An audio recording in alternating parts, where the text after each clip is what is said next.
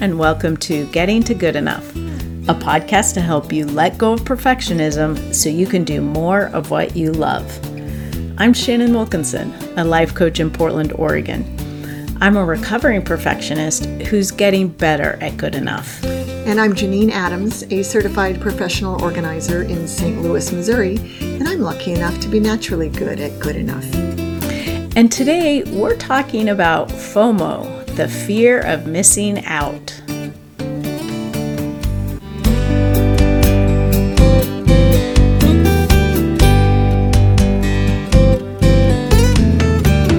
Janine. Hey Shannon, how you doing? I'm doing great. How are you? I'm good, thanks. I'm doing just fine. Good. Yeah. It's weird because there's no remarkable weather to talk about. Oh, it's hot as Hades here. Oh, is it? It is, but I wasn't going to bring it up. Oh, Yeah, it's very uncomfortable. I apologize. That's okay. But you're still wearing your wool. I am, but I'm wearing a sleeveless wool dress. Oh, and It's very comfortable? Yeah, it's great. It's new, and it's the same fabric as my black dress that I wore for 100 days. So it's quite lightweight. Oh, that's nice. Yeah, it's great. So, how did you come to acquire that dress? Well, I was afraid I'm missing out on it. Because the company Wooland that bought my first dress on that you turned me on to, Right. They have a lot of scarcity, and it's not false scarcity. It's just the stuff is made in very small batches. It's slow fashion, and when they become available, they sell out quickly. And I'm on this Facebook group for people who did the 100-day or are doing the 100-day challenge, where you wear the same dress for 100 days in a row. And it's the most beautiful Facebook group. Honestly, these women, I think it's all women, are just kind and very body positive, and everyone tells each other how beautiful they look in their dresses.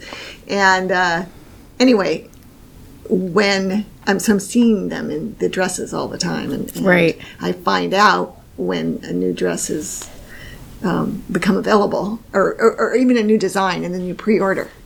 So, Oh my gosh. yeah, you have to you don't have to pre-order. This one, I did pre-order, but I think, but every now and then I can buy one without pre-ordering, because I've bought a few. I have 6 now, and I have a 7th on pre-ordered. But I feel like I'm done, because I feel like I'm done, and I may even cancel the 7th.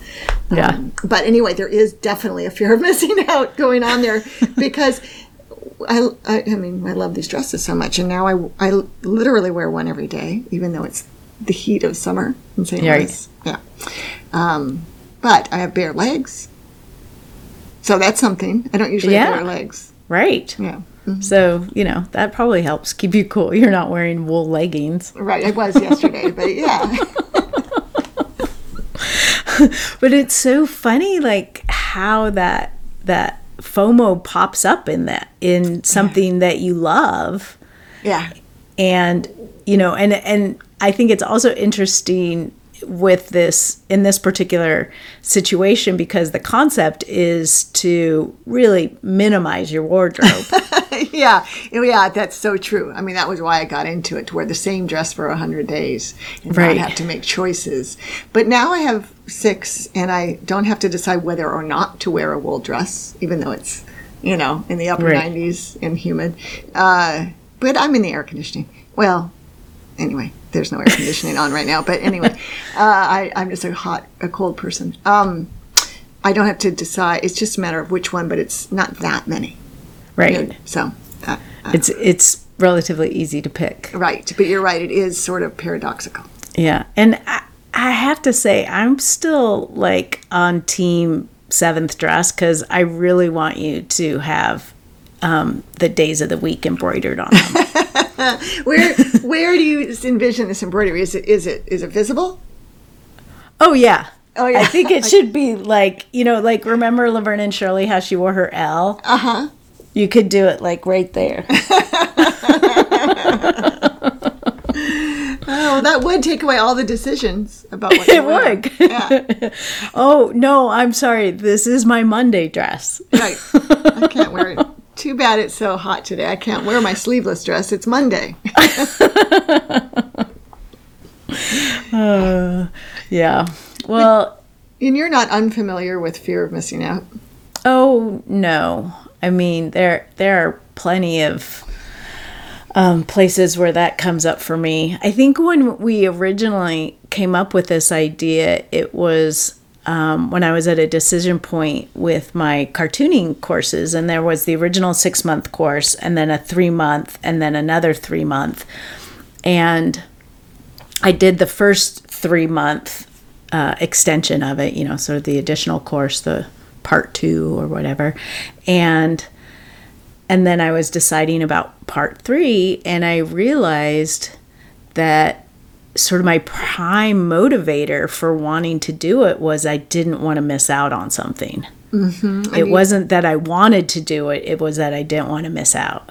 And you knew the people who were going to be going on to the next class probably, right? Yeah. So you had a cohort and Yep. and they were going to experience something that you weren't going to experience if you said no. But you ultimately decided not to take it, right? Right. Right. And how did you decide? Well, I had that realization that I was being motivated more by what I didn't want, what I was afraid of, than what I wanted. And when I paid attention to what I wanted, I realized that as much as I loved the course, I had other things that I needed to pay attention to. Mm-hmm. And, it took up a lot of time. And that the experience that I wanted to have, I could have potentially at a later date, or there was ways that I could sort of get that experience in another way, or get that education, I guess. I mean, it wouldn't be the same, but once I realized that I didn't want to do it because I wanted to get the skills that I would gain by spending another 3 months doing what I was doing, then it became pretty easy to make the decision. Well, I wouldn't say easy, but easier. And how did you feel did you have to decline it, or was it just a matter of not signing up, right? So, I had to decline it. Oh, you did. So when you declined it, how did you feel right after that? I felt relief. Mm-hmm. It was relief, that's the right decision. And there definitely is a twinge, and I still have a little twinge of, but I wonder, what I could have done if I would have continued. But it wasn't the right time. Mm-hmm. So. Yep. So there it is, getting in touch with what's important, right? Exactly. Mm-hmm. Exactly. And I find so often that the thing that helps me when that fear pops up is just reminding myself there are a lot of things I'm saying no to. Mm-hmm. And I'm fine. Right. Spoiler alert, it's okay. Right. And every time you say yes to something, you're saying no to something else. So, right. Yeah. I mean, it's so easy to get caught up in that. And, yes. The next thing that everybody's doing, or the popular thing, or,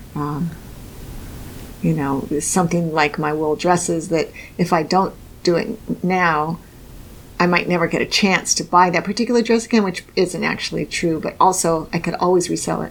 There's a huge market for used Woolan dresses. Right. It's so funny. Yeah, I know, it's crazy. So taking that step back, well, when we started talking this afternoon, we were talking about the crazy used car market. And right now, because your son is about to buy a used car, and how we both were thinking about selling our cars to take advantage of it. Right. Yeah, and for me, I think it makes sense because I have been thinking about that. I have a cargo van or a delivery van that I don't need anymore because I'm not schlepping stuff around like I used to. Right. I have employees and people to do that. So why not take advantage of that, and then my husband and I can share a car for a while until I decide what I want to buy. Yeah, and you're in a good position to be able to share a car right now. Right. So exactly, and then you just happen upon the fact that your secondary car is your least favorite car in your family is worth quite a bit of money right now. Yeah, it's worth. Well, it's worth. Or that we were given an offer by a company that buys used cars that was $5,000 more what it's technically worth, according to, the Kelley Blue Book or Edmunds or whatever. Right. Wow. And that made me think, like, I wonder if we should take advantage of that in some way. But then the hard part is that we would need to replace it. We can't. I mean, we could be a single car family, but it would be a little bit complicated. Right. It would be a hardship, in order to make $5,000, which isn't necessarily the priority. That doesn't make sense, but you could replace it, right? Right. So if we could replace it and get a newer car, because, we love this car. It's a 2015. It has very low miles because we don't really drive that much. And it's very comfortable. There are a lot of things that are great about it.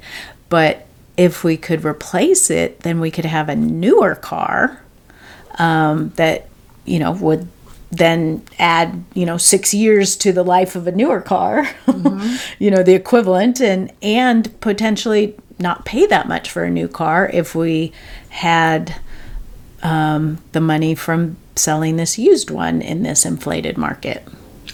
Right. And you would get Apple CarPlay, probably. Yes, which I am in love with. Yeah, me too. That's everything. But then we were talking that, like, it's so easy to get sort of wound up in the possibilities. And then when you're feeling like that, it can be really smart to take a step back and say, okay, what's important about what are my priorities here? Exactly. And are they met by going through these selling and buying shenanigans? Right. Exactly. Yeah. I mean, and because it's like, oh, there's this really hot market right now, and I don't want to miss out on it. Right. Right. Yeah.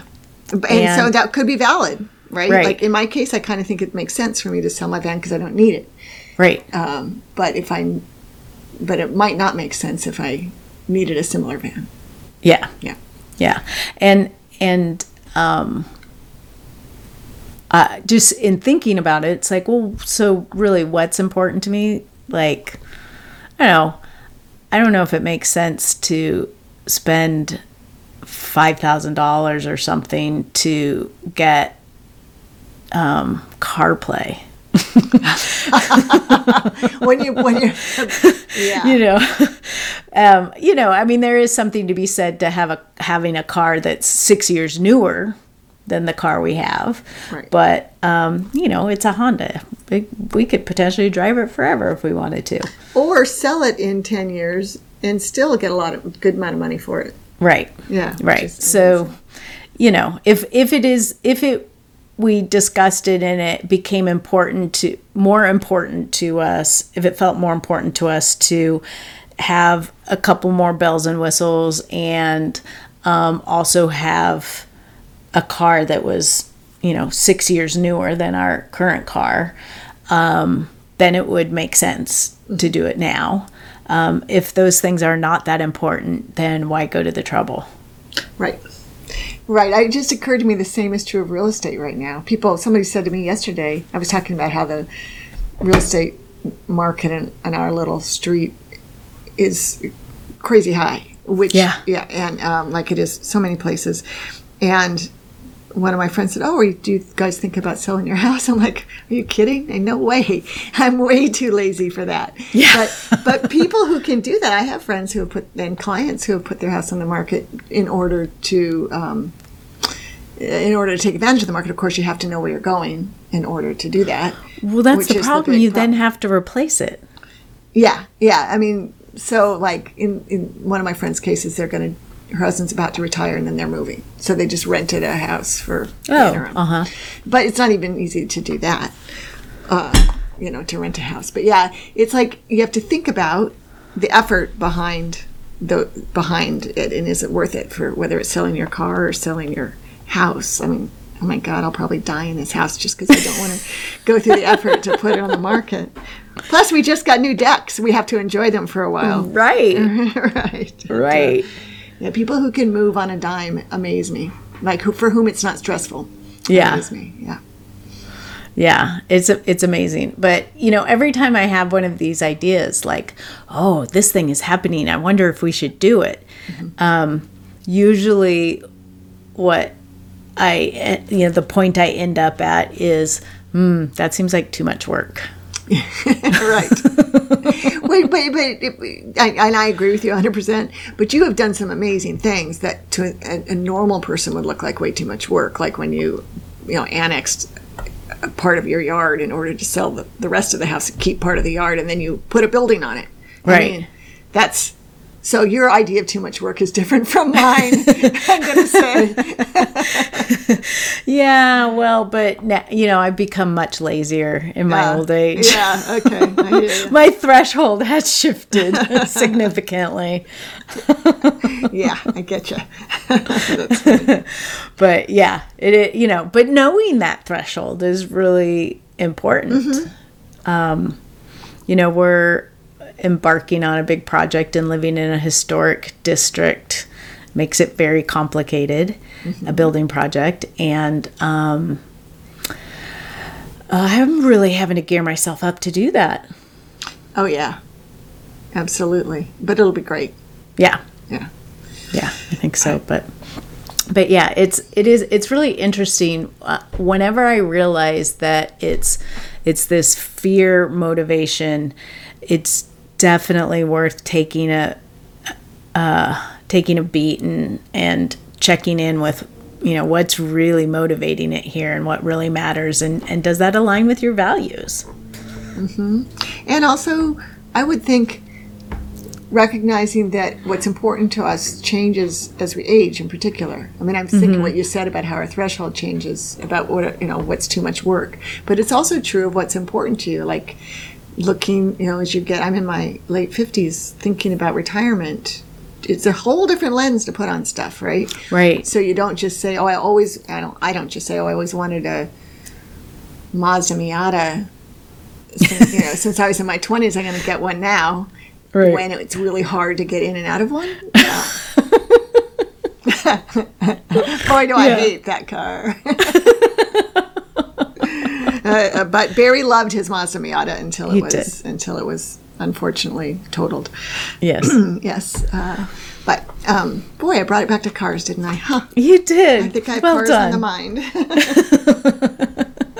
Yeah, I feel like we're going to be having another conversation about cars in the not too distant future. Yeah. But we would like to hear from you, our listeners. Do you experience FOMO? What do you do when you have it? You can let us know on Facebook or Instagram at Getting to Good Enough, on Twitter at GTG Enough. You can head over to our website, gettingtogoodenough.com, and leave a comment in the show notes.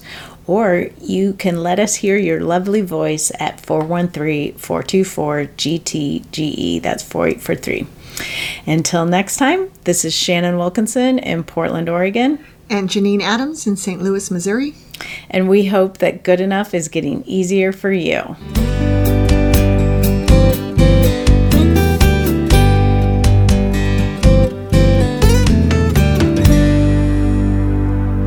I really want you to sell your car so I can get that itch scratch vicariously. Oh, there you go. It would be a 2-for-1. Yeah, exactly.